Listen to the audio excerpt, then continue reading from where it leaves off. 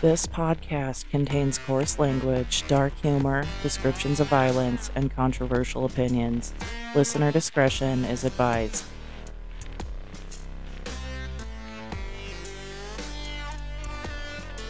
Before I start this one, I have to apologize in advance for any extra noise my mic picks up.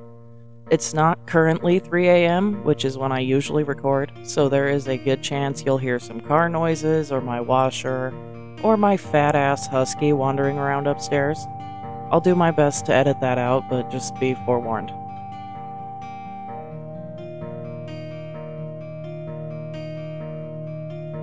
Here we are in yet another Midwest state that starts with I. Slipknot wrote a song about it. Or maybe it's about something else entirely, I don't know. I can't fucking stand Slipknot. Why do you need 9 people in a band? I know of many one-man metal bands, mostly from Russia, that produce way better music than this group of 9 could ever dream of. Iowa was the 29th state to enter the Union, and as you can probably guess, it's known for agriculture. From what I gather, it's basically the small town of the USA. They have cheaper housing, high graduation rates, and oddly enough, more golf courses per capita than anywhere else in the country. I didn't see that one coming at all. If you look past all the fucked up crimes that have taken place here, it seems like a pretty nice place to live. A quick search led me to a list of Iowa Department of Corrections news briefings, and there were 3 this month, August 2023, about inmates escaping from work release programs, as well as one about them capturing another escaped convict. Do y'all not know how to wrangle your inmates? As far as the death penalty goes, I was surprised to see that they abolished it in 1965. Since then, 1 federal execution has taken place here. Everyone put to death in Iowa was hanged except the last one. I guess electrocution never caught on here. Normally right now I'd tell you to pack something relevant to this state because we're going on a trip. But this time, grab a Game Boy or whatever it is you kids have these days to keep yourselves entertained. You're gonna need it. Iowa is boring as hell. Look at me showing my age, a Game Boy? Jesus Christ.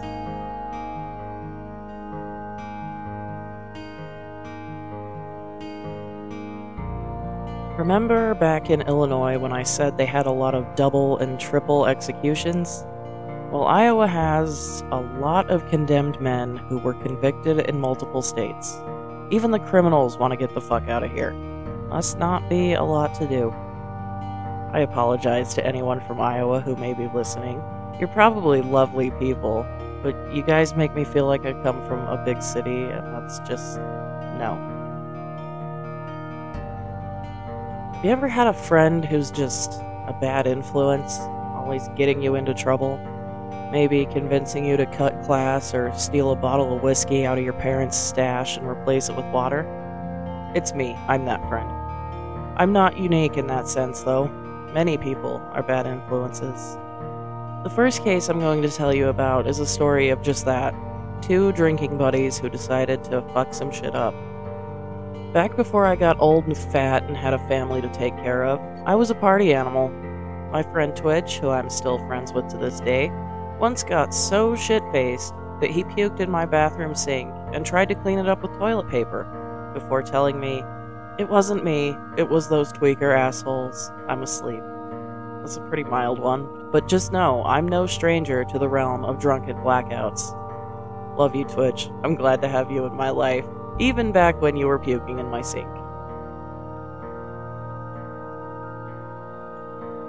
Charles Brown was born in Indiana and had a rough upbringing.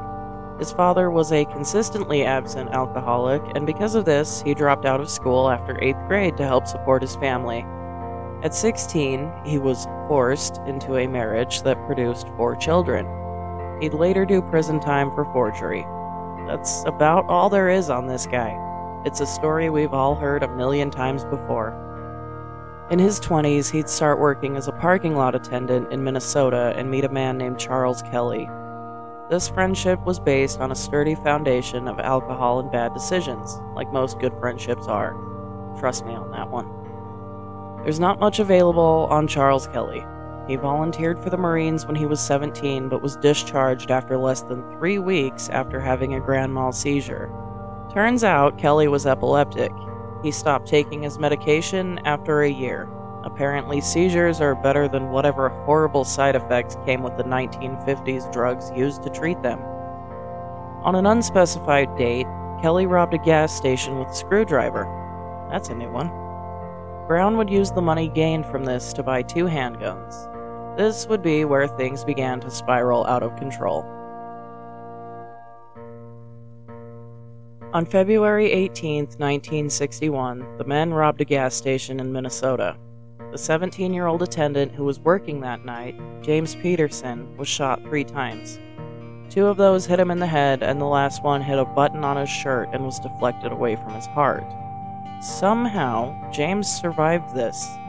He was in a coma for a few days before waking up and talking to the police. Unfortunately, though, he slipped back into unconsciousness and remained in critical condition for over a month. Comas are a weird fucking phenomenon. My dad was in a motorcycle accident when I was a kid that should have killed him. I think I mentioned this in another episode. They told us he had a 2% chance of survival. That motherfucker pulled through somehow after being in a coma for 2 weeks. He's a completely different person and can't remember what happened 15 seconds ago, but he lived. James ultimately survived being shot twice in the head and lived to tell his tale until 2007, when complications from these injuries finally took him out.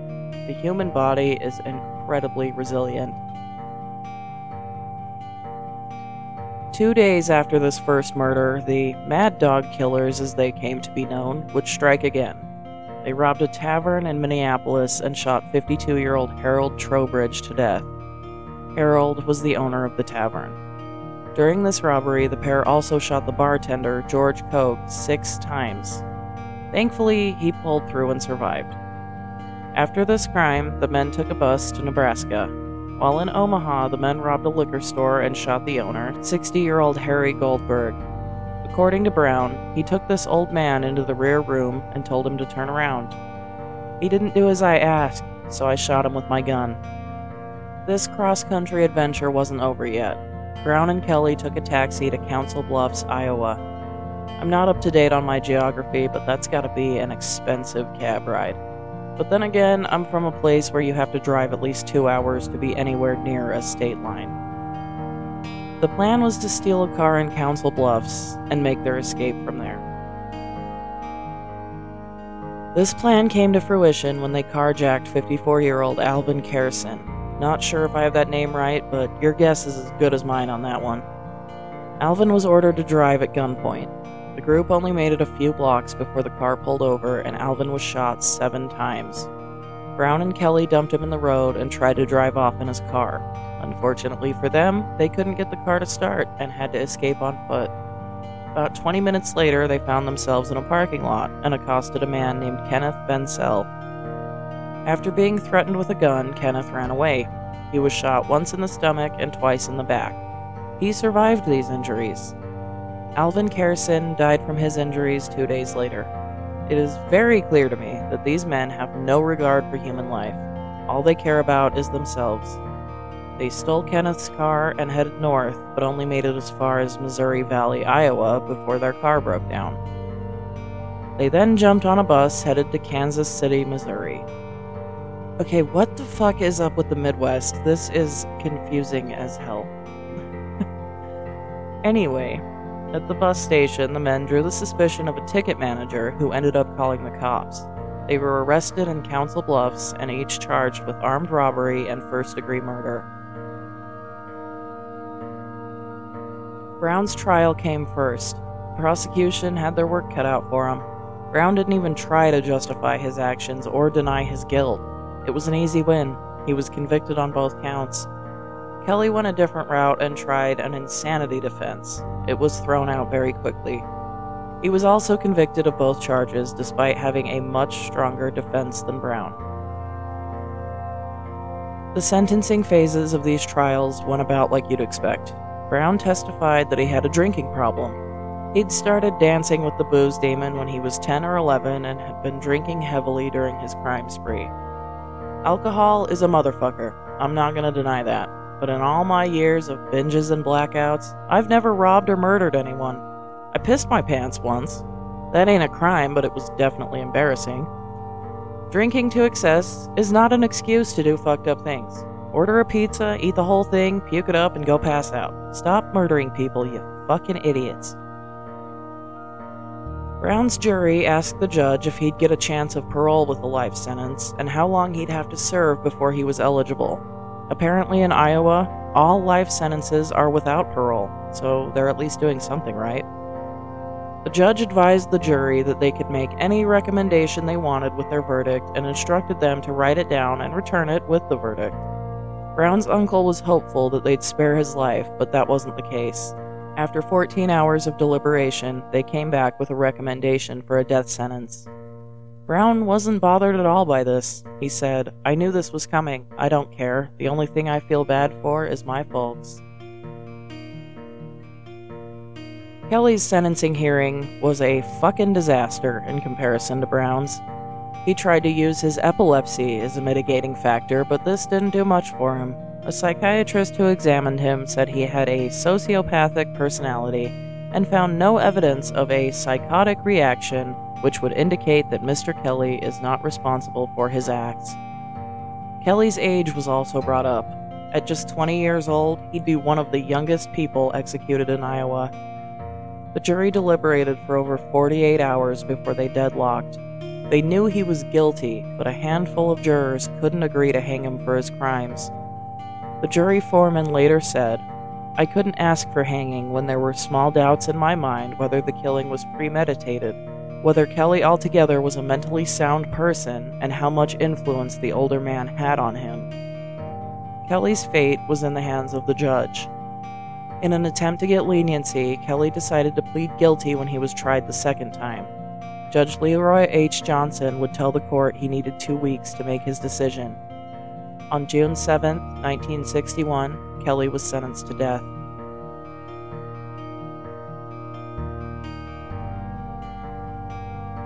Charles Noel Brown was executed by hanging on July 24, 1962. All appeals failed him, and the governor refused to grant him clemency.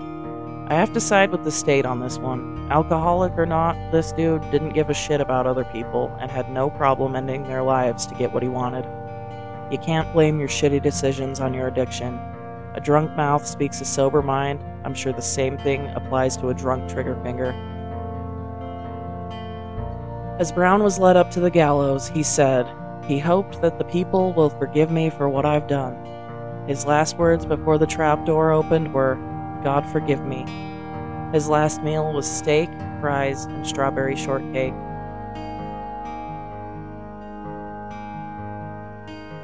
Charles Edwin Kelly was executed by hanging on September 6, 1962. He was just 21 when he died. Kenneth Vencel, who you'll remember was shot 3 times and survived, was there to witness his execution.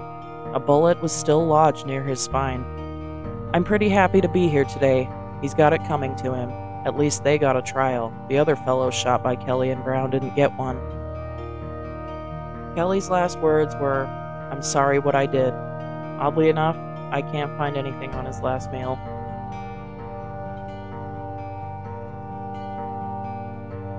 Iowa is known for farmland. I don't think I need to tell you that. You probably have the same vision of Iowa as I do. A vast, open cornfield. That's all the Midwest is. Farm life isn't easy. I'm not a manual labor person, obviously, but some people make their living off the land that's been in their family for decades. Dale Burr was one of those people. He was a 63-year-old man living on 560 acres in Lone Tree, Iowa with his wife Emily. The couple was in financial hell. The agricultural economy crisis going on in 1985 was putting an insane amount of stress on them. Their farm was too much to handle. The Burrs were more than $500,000 in debt. Banks were closing, property was being foreclosed on, people were struggling. Dale and Emily had been married for 40 years, fighting through this shit together. I know all too well how taxing stress can be on a marriage. Some couples make it out stronger, some marriages fail, and in a few rare cases, someone snaps and destroys everything they've built. On the morning of December 9th, 1985, Emily was in the kitchen baking cookies. Her husband came upstairs with his 12-gauge shotgun and blasted her in the chest. Before I go any further, I just have to say, the shit I've gone through with my husband would probably kill most people, but we made it out, and neither of us shot anyone. Granted, we aren't $500,000 in debt, but still. After callously murdering his wife, Burr jumped in his truck and headed down to Hills Bank and Trust Company, which was the bank that held his mortgage. The bank's president, 46-year-old John Hughes, was sitting at his desk when Burr came in and shot him in the head. Probably didn't even see it coming. Unfortunately, Burr's rampage wasn't over just yet. Richard Goody was a 37-year-old farmer who had previously gotten into a land dispute with Burr. He was at home with his family when Burr showed up and shot him. Thankfully, Richard's wife and 6-year-old son escaped unharmed, narrowly dodging Burr's shotgun blasts. On the way back to his farm, Burr was stopped by a sheriff's deputy. Why all the violence? Some would argue that it was just the financial turmoil this aging man found himself in. But that's only a half-assed explanation for killing one of his victims. Why his wife? Why this other farmer? Situations like this make me think of a man named Marvin Heemeyer. Those who know his story may know him as Killdozer. He was a man in a similar situation who took his revenge out on those who deserved it and didn't kill anyone but himself. Count Dankula does a fucking great video about him, and I'll link it in the description. Killdozer is a legend to some. The local government destroyed his livelihood, so he destroyed their city. He didn't go on a shooting spree or harm innocent people, but he made his point. According to Burr's brother-in-law, Keith Forbes, something was amiss the last time he talked to Burr. The man had showed up to his house unannounced. Not to ask for help hauling in the rest of the crops in his field, or to pay back the $10,000 he owed Keith for pesticides and fertilizer, or even just for a visit with his sister and her family. He and Emily knocked at the door, looking absolutely defeated, and told the Forbes family that the bank had them against a wall and they couldn't see a way out. Johnson County, Iowa, hadn't been nearly as hard hit during this depression as other areas in the Midwest. This was due in part to John Hughes, the banker Burr would later kill. John P. Burr was Dale's grandfather. He'd been given the honorary title of president of the bank in Lone Tree, and it was known in the community that the Burr family was pretty well off. Dale's father, Vernon, was an honorary vice president of the bank and spread their wealth around by buying cheap land during the Great Depression. Dale's son, John, still lived at home, despite being in his late 30s, and was being brought into the family business. A 40-acre parcel of land had been purchased for him to get started in 1977, and more land was added to it as the years went on. This land included where Richard Goody had been a tenant. So how did this well-off family with more land than I could ever dream of owning end up in such a mess? Their mortgages, yeah, there was more than one, total almost $425,000. This was on top of $48,000 Burr had borrowed from his mother, the liens totaling about $52,000 against Dale and John, and the overdue property tax payments.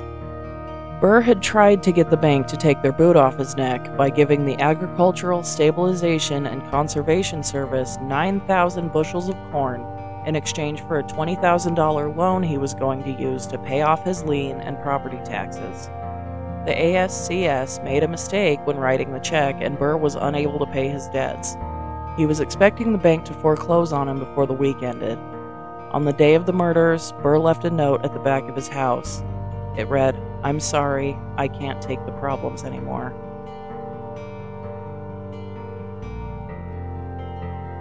Dale Burr executed himself by 2 gunshot wounds to the chest on December 9, 1985.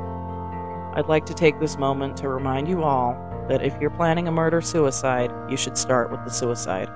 I'd prefer that no one lose their life, but taking out innocent people because you find yourself stuck in a shitty situation is not the way to handle things. The farm foreclosures of the 80s caused a lot of harm in the Midwest. Dale Burr wasn't the only man who was tired of the bank being up his ass. Many others considered violence, but thankfully didn't follow through. You can't kill the government entities who cause you stress. The best thing you can do to make your point is weld yourself into a bulldozer and damage the ever-loving fuck out of their property. That's obviously a joke. I'm not advocating for any kind of violence or vandalism. Farmers are tough, so it's clear to me that the stress Burr was under was immense. Doesn't excuse his actions, but it makes it a little easier to understand. It's a damn shame he had to take 3 innocent people with him when he died. There is no information available on his last words or his last meal. Obviously, he suicided.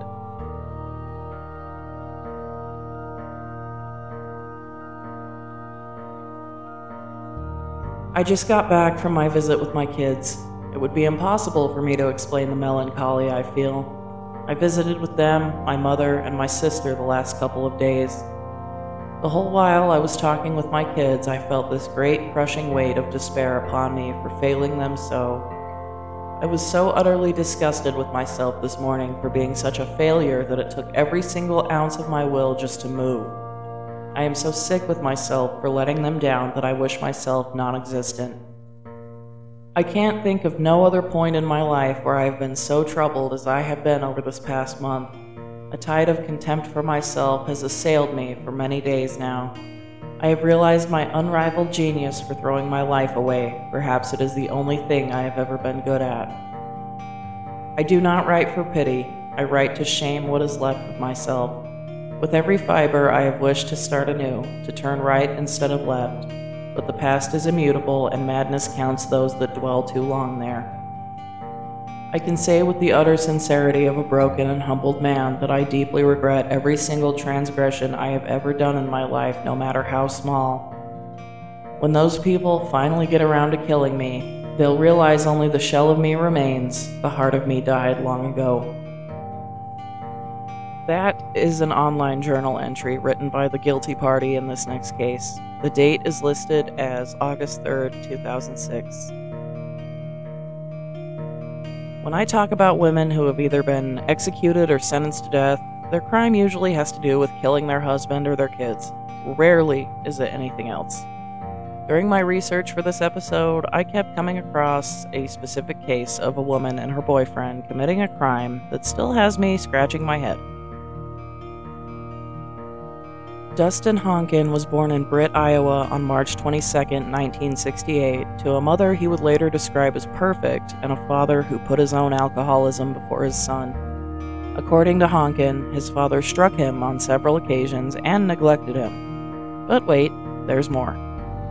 Like most drunk con artists, Jim Honkin convinced his son to steal the key to a bank and make a copy of it so that he could use it to rob the banks.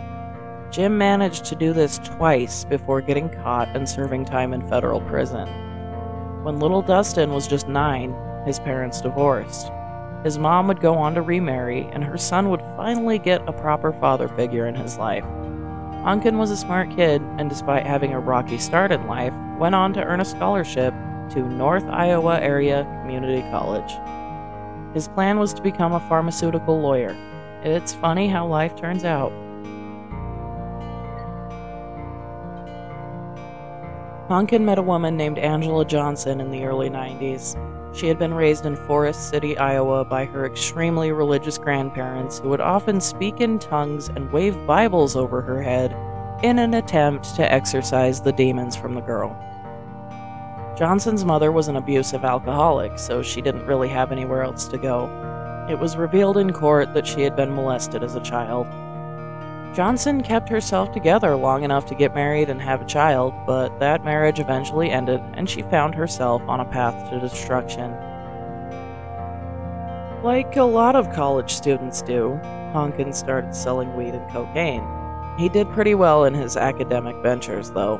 I'm kinda surprised. He finished out a year of chemistry classes with an A-. Rather than continue on the straight and narrow path of just selling drugs to get through school with some cash in his pocket, he decided to start manufacturing as well. Fuck it, right? Use that chemistry knowledge for something productive. That's the American dream. Honkin decided to switch to meth at this point. I don't know much about the manufacturing of methamphetamine, but I'm assuming it's probably pretty easy to do, considering how much of it is destroying this country. The world needs less meth and more MDMA if you ask me, but what the hell do I know? Honkin conned his best friend Tim into moving to Arizona with him before they borrowed $5,000 from his brother to buy equipment for their meth lab. It only took a year for the pair to produce several pounds of meth. They made their way back to Iowa to sell their nearly pure product. Of course, wouldn't be the Midwest without some methed up shenanigans. 2 drug dealers were involved with Honkin and Tim. Their names were Terry DeGoose and Greg Nicholson. These drug runs brought the men a substantial amount of money. It was on one of these runs that Honkin would meet Angela Johnson, who was dating Terry DeGoose. Johnson became friendly with Honkin and later told him that Terry was using too much of the meth that was supposed to be sold, and that he should drop Terry as a dealer and let her take over. It didn't take long for the two to become romantically involved. Johnson became pregnant with Honkin's child very soon after this. Though it made quite a bit of money, Honkin wasn't satisfied with his small-time meth dealings in Iowa. He wanted to expand his business. He was an entrepreneur after all. Honkin studied chemistry textbooks at the library and read science journals. He kept extremely detailed records of everything, and even thought about writing a book on how to manufacture and sell meth. This guy is going places. Prison is a place, though, keep that in mind. Honkin's dreams of becoming Walter White were shattered in March of 1993 when he and Tim were arrested on federal drug trafficking charges. While preparing to go to trial, Honkin went through some legal documents and found out that Greg Nicholson had become a witness for the state. The cops had raided his house and found almost 150 grams of pure meth. Not wanting to rot in a cage for the rest of his life, he agreed to become an informant if they lessened his sentence. He had worn a wire and sat in on Honkin making a deal with someone to sell $3,000 worth of meth. Greg became very paranoid after this. It got so bad that he wouldn't let his wife go outside or linger by any windows. Shortly after Greg was arrested, his wife left. Honkin planned on pleading guilty on the trafficking charges. At least that's what he told his lawyers. A hearing was scheduled for July 30th, 1993. I was honestly shocked to see that they let Honkin out on bond while he was awaiting trial. I thought this was back in a time when the war on drugs was going on, but maybe I'm not up to date on my history. They should have kept him locked up. Would have saved a lot of people a lot of pain. Armed with the knowledge that Greg had snitched on him, Honkin enlisted the help of Angela Johnson to locate him and exact some revenge. Johnson purchased a gun on July 7th, 1993, probably just to have, in case she needed to defend herself. She doesn't strike me as the violent type, not at all. That's sarcasm in case my audio is distorted and you can't tell. A little more than 2 weeks later, Johnson went to Greg's house and pretended to be a lost saleswoman in order to gain access. She and Honkin forced their way inside and tied Greg up before making him record a new statement claiming that Honkin was innocent. They could have left it there, but they didn't. After getting this new statement from Greg, they rounded up his new girlfriend, Lori Ann Duncan, and her 2 kids, 10-year-old Candace and 6-year-old Amber. All of them were bound and gagged and told that they'd be going on a surprise trip.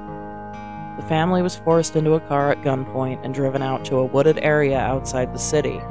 Honkin got the adults out of the car and walked them into the woods to a location where he had already dug a shallow grave. They were shot execution style. And then, because this makes total fucking sense, he did the same thing to Lori's daughters. These girls didn't know him and couldn't identify him. There was no reason to kill him, but he did. I am at a loss for words. On July 30th, the day of the court hearing, Honkin gave Greg's new statement to his attorneys and told them he was changing his plea to not guilty. Because Greg was now missing, the state turned to Terry DeGoose to get information on Honkin. This caused Honkin to become paranoid yet again. It's hard enough to trust someone who used to sell meth for you. It's got to be even worse when you also stole their girlfriend. On November 9th, 1993, Terry DeGoose disappeared. The night before, he had dropped his 10-year-old daughter off with her grandma and said that he was going to meet up with Angela Johnson. She lured him to a country club by telling him that she wanted to rekindle their relationship, and then took him to an abandoned house where Honkin was waiting. Terry was beaten and shot by Honkin before being buried. Because the state no longer had any witnesses, they had to drop the trafficking charges against Honkin. Shortly after Terry's murder, Honkin went to find his friend Tim and told him that he needed to destroy a pistol. They used a blowtorch to melt the gun down and break it into multiple pieces. Its final resting place was a ditch on the side of a country road. Honkin managed to get away with his murderous actions for a few years. In the fall of 1995, he became involved with a man named Dan Cobain and started making meth again. What he didn't know, but probably should have assumed, was that Dan had become a police informant. A search warrant was served on Honkin's house on February 7, 1996. The police discovered all kinds of fun things, including a meth lab, books, chemicals, and other equipment. They also found notes about how to manufacture drugs and effectively tie people up. Tim and Honkin were arrested on federal drug trafficking charges. Again. While he was awaiting trial, he was released on bond. Again. Yep. Despite their witnesses in the other case mysteriously disappearing while Honkin was out on bond, they let the motherfucker out again. And as you probably guessed, Honkin planned to murder Dan Cobain as well as a few other people to destroy the evidence against him. Honkin's friend Tim had been loyal to him through this whole thing, but due to some probably meth-fueled paranoia, he became suspicious that Honkin had killed Greg Nicholson and was worried that he would be implicated or blamed for the murder, so he became an informant. While they were out on bond, Tim wore a wire and had a conversation with Honkin about his plans to kill other witnesses. Dustin Honkin doesn't know how to keep his fucking mouth shut, apparently, because he also mentioned that he had killed other witnesses in 1993. In true psychopath fashion, he compared the feeling of killing someone to a football game, saying, "Once you go a certain distance, there ain't no turning back." Tim asked if killing people bothered him, and he replied, "Nope, never think about it, never dream about it, never nothing. Thought I'd have nightmares." Honkin was also recorded calling Dan Cobain a rat and saying that he'd kill him no matter what. "I've climbed far bigger hills than this little hill, even if I'm in prison for 15 years, whatever. When I'm out, he's still dead." Tim expressed concern over the murders, and Honkin said that Dan had forced his hand. "They made me choose between my family and them. I'm sorry, but that ain't no choice." Now, I know drug laws are insane and there's always a mandatory minimum, even when there's no violence committed, but I'm pretty sure drug trafficking carries less time than murder. I know for sure that trafficking doesn't get you the needle. Honkin's bond was revoked, obviously. While he was in prison, he told other inmates that he had killed witnesses from an earlier case. Dude apparently never learned how to shut the fuck up. But that isn't the only stupid decision Dustin Honkin made while he was in prison. He and another inmate conspired to escape by breaking a hole in the wall and having Angela Johnson bring them a hacksaw and a rope. They were found out before they could put their plan into action. For his cooperation, Tim got a light sentence of 4.5 years. Honkin pled guilty to attempting to distribute meth and conspiring to manufacture and distribute meth. He was looking at a minimum of 10 years. His lawyer asked for 10 to 15 and criticized the government's handling of the case. He also brought up that Honkin was still young and could be rehabilitated. The prosecution went at him full force, asking for a life sentence and bringing up that he more than likely had something to do with the disappearances of Greg, Lori, Candace, Amber, and Terry. "It appears these people are dead. We believe the defendant was involved in this. We believe that he was ready to take violent actions again. The maximum sentence sends a message to this defendant and other defendants who are thinking about taking things into their own hands. that that conduct is unacceptable. Judge Mark Bennett weighed the aggravating and mitigating factors, but refused to rule on whether Honken had any involvement in the 1993 disappearances. Honken's offense level was set at 38 based on the U.S. federal sentencing guidelines, which apparently range from 1 to 43. There is a very complicated point system that I don't care to explain in detail, as it would bore you to tears. But whatever. Because his offense level was 38, he got a maximum sentence of 24.5 years. In addition to this, he was ordered to serve 5 years of supervised release and pay an $1,100 fine. Honken seemed disappointed when he received his sentence. He even apologized, saying, "I wasn't expecting things to go this way. I let down my family, my children most of all. I wish there was some way to go back and start over, but obviously there isn't." In a strange turn of events, the prosecution appealed Honken's sentencing deduction. An appellate court agreed with them and added that one can easily conclude from witnesses' testimony that appellee caused the disappearance of one or more persons, including prospective prosecution witnesses, in 1993. Without the deduction, Honken was looking at 27 to 34 years. They gave him a resentencing hearing, and in January 2000, Honken asked for leniency, telling the judge that he had participated in a drug rehab program and furthered his education while in prison. He also claimed that he didn't have any involvement in the 1993 disappearances. For years now, the government has made these terrible accusations against me. I didn't kill anyone, and even though that hasn't been proven, the accusations have repeatedly been used against me. I realize I am here because of my own actions. I am sorry for what I have done, but I haven't done these heinous crimes the government accuses me of. I have seen people get murdered here, and being in a place like this makes the sentence I have now almost like a death sentence.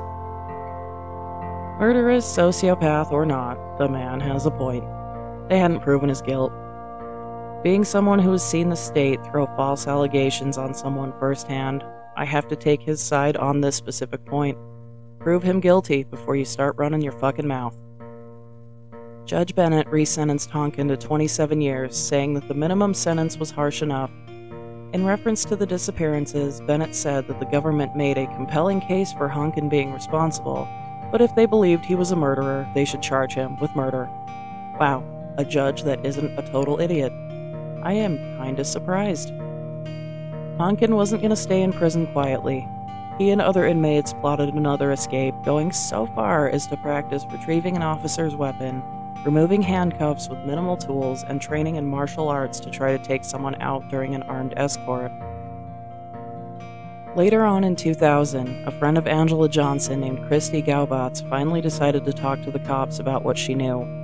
She had been aware of Johnson and Honken trying to find Greg Nicholson and had also seen the pistol they used in the murders.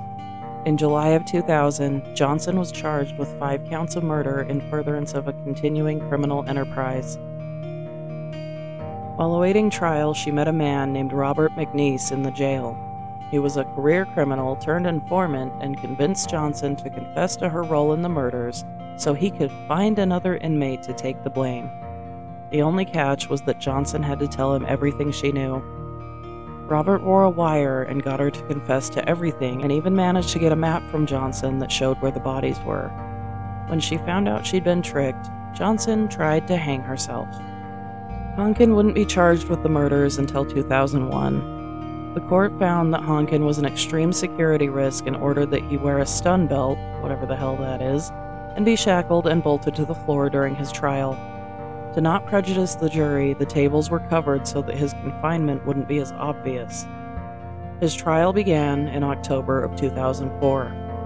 Honken's lawyers claimed that there was no physical evidence linking him to the murders, but the state countered this with the testimony of 65 witnesses and the recordings of Honken telling other inmates about his role in the crimes. Honken was convicted on all 17 counts against him. The prosecution described him as an evil mastermind and said he deserved to die since he had committed mass murder, killed children, showed no remorse, kept trying to escape from prison, and had committed a second murder just months after the first ones. The only mitigating evidence the defense presented was Honkin's age and lack of prior violent convictions. The jury recommended life sentences for the murders of the adult victims and death sentences for the murders of the kids. He was formally sentenced to death on October 11, 2005. Johnson went to trial in 2005.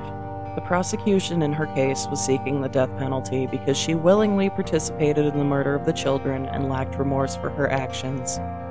Her defense attorneys brought up her dysfunctional childhood and claimed that she didn't know Honkin was going to kill anyone. Was she expecting to go out in the woods and have a picnic? What the fuck? Johnson admitted to her role in the crimes, but blamed her boyfriend for committing the murders and said he had manipulated her. A jury found her deserving of 4 death sentences, which surprises me only because women never get harsher sentences than men. Honkin only got 2, and she got 4. During her sentencing hearing, Johnson kept blaming Honkin and said, "I regret I wasn't strong enough." She called him a sociopath who will never admit to what he's done. Well, at least she's right about something.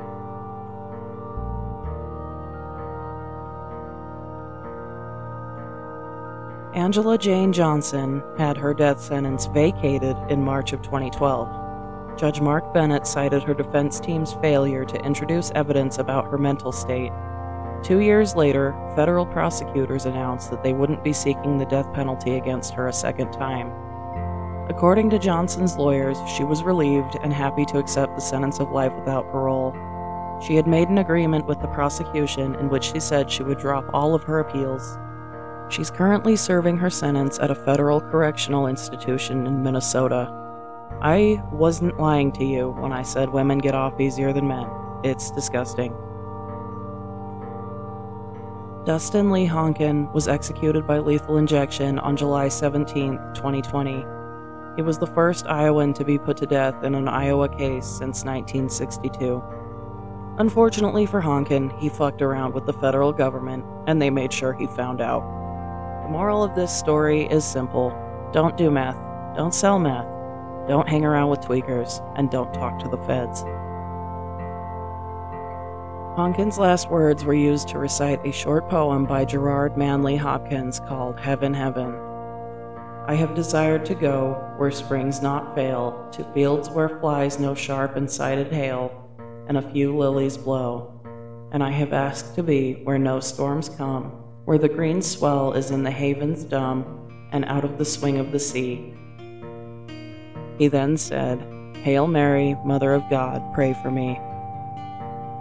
The only thing I can find on his last meal is that it was from Pizza Hut and it cost $33, keeping it classy.